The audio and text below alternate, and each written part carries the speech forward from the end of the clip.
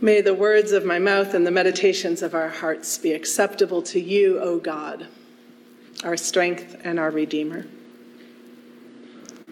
Please be seated.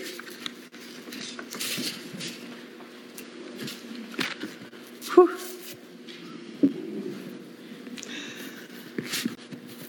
Some gospels are easier than others for us to hear and bring home. The other day I learned a concept called the Leaden Rule. In the gospel today we have the Golden Rule. As you might guess, the Leaden Rule is kind of the inside-out version of the Golden Rule. Think back to like medieval alchemy where they're trying to turn lead into gold. The Leaden Rule is the opposite of the Golden Rule. And it is this: when I'm at my worst, I do to others whatever it is that I most fear having done to me. I do to others what I fear they will do to me.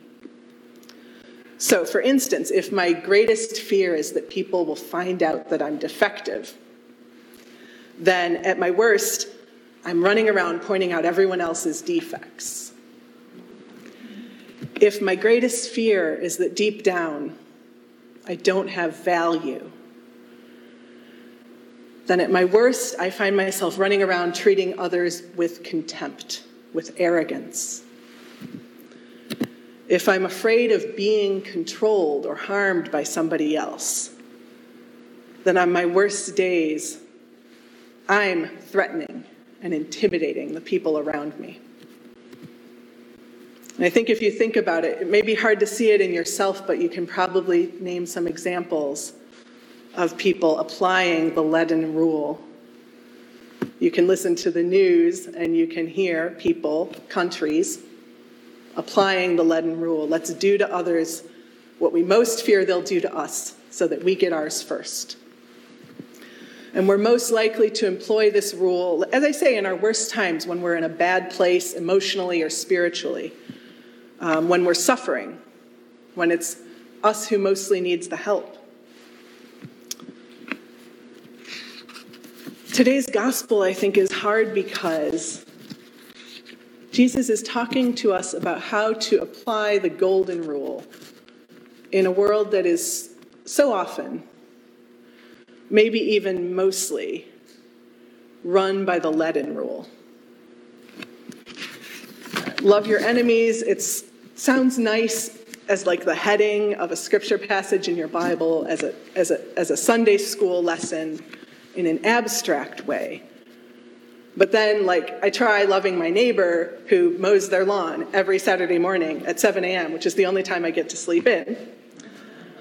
Or my supervisor who took credit for my idea just now and didn't give me a raise. That's just an example. That didn't really happen. I love my supervisor. Or I try loving, maybe it's easy to love my child's bully, but it's really not so easy for me to love the parents who raised that child. Loving your enemy. It takes a deep breath and really being rooted in something to be able to bless the people that are cursing us to our faces. It takes a deep spirituality to be able to pray for someone who harms us or abuses the people we love. The people that Jesus was preaching to in this sermon,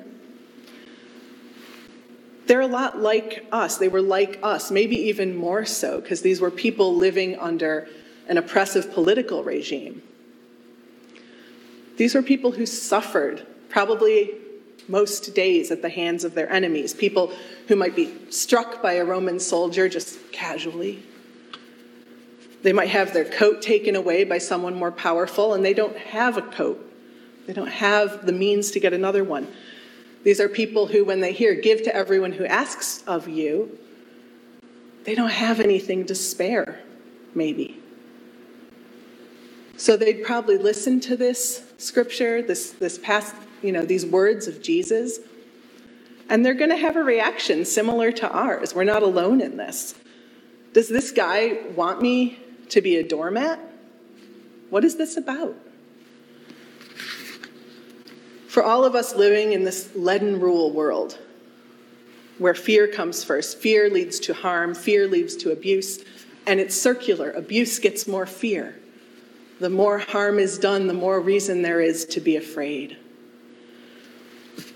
In a world like this, these words of Jesus, they look weak. Love can look foolish.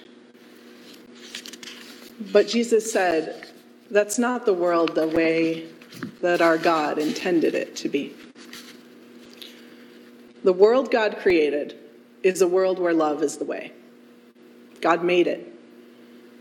God made this world to be a world where love, not fear, runs the show.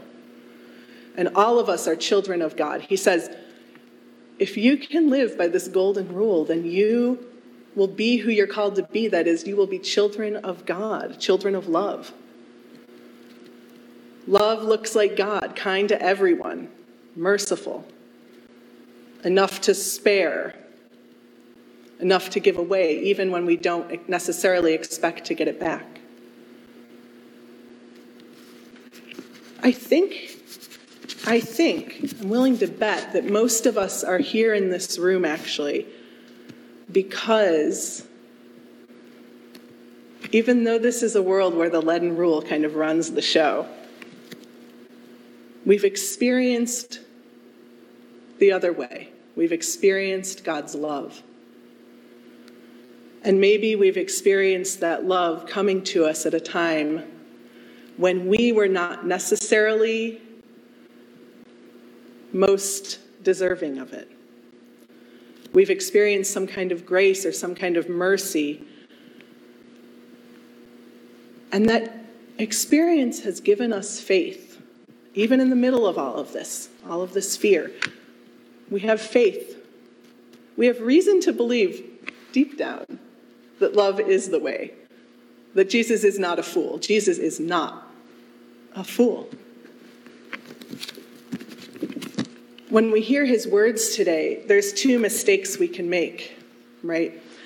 And I feel like this kind of needs to be said, because this gospel has been used to tell people that it's God's will that they should suffer.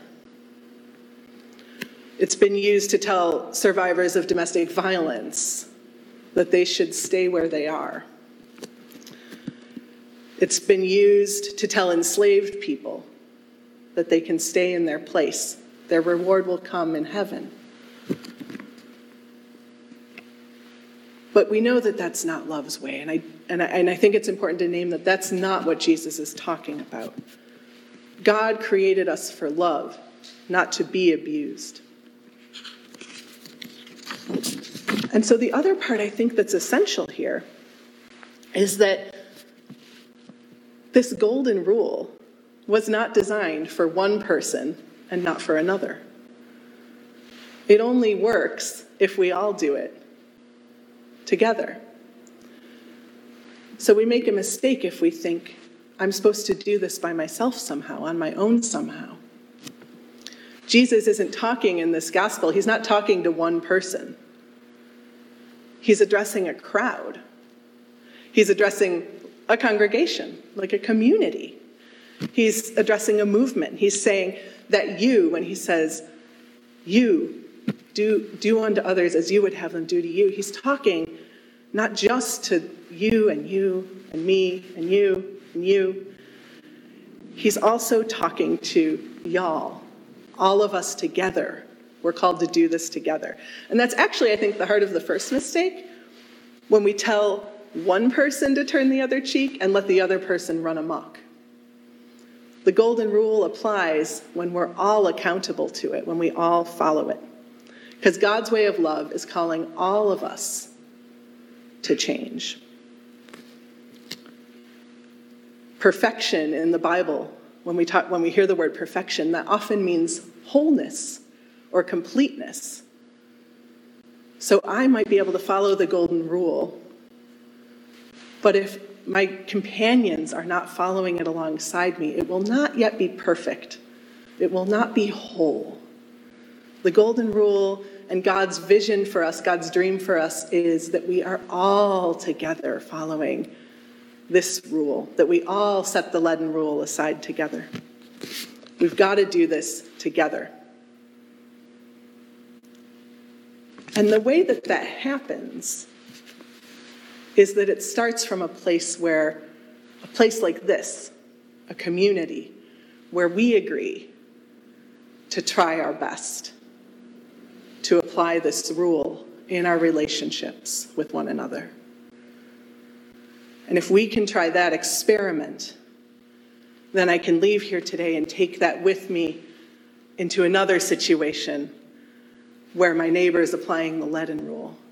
But I can get my strength from this place where you've treated me with mercy, maybe when I wasn't at my best. Think about whether there's a relationship or a community in your life where you don't have to be afraid. Think about whether it's a relationship or a community in your life where you can let down your guard. Is there a place that you've received that generosity of love? Maybe it's a friend or a family member. Maybe it's a 12-step group. Maybe it is this congregation. Wherever it is, imagine if that generosity of love, if you were like holding that in your lap and it could just overflow. A good measure, overflowing from the source. If that could overflow from your life, what you've received, if that could overflow from your life, it might touch your neighbor. And what they've received could overflow to their neighbor and to their neighbor and to their neighbor. Imagine if all of us had enough, had received enough and could share enough. That overflowing of love would embrace the world, and that would be a world where love is the way, where we would be God's children. That's the invitation today, just to imagine. It's Jesus' invitation, beginning here in church or in that friendship where you found sustenance, beginning here with us, all of us together. That's where the world shaped by love, not fear, can begin. Amen.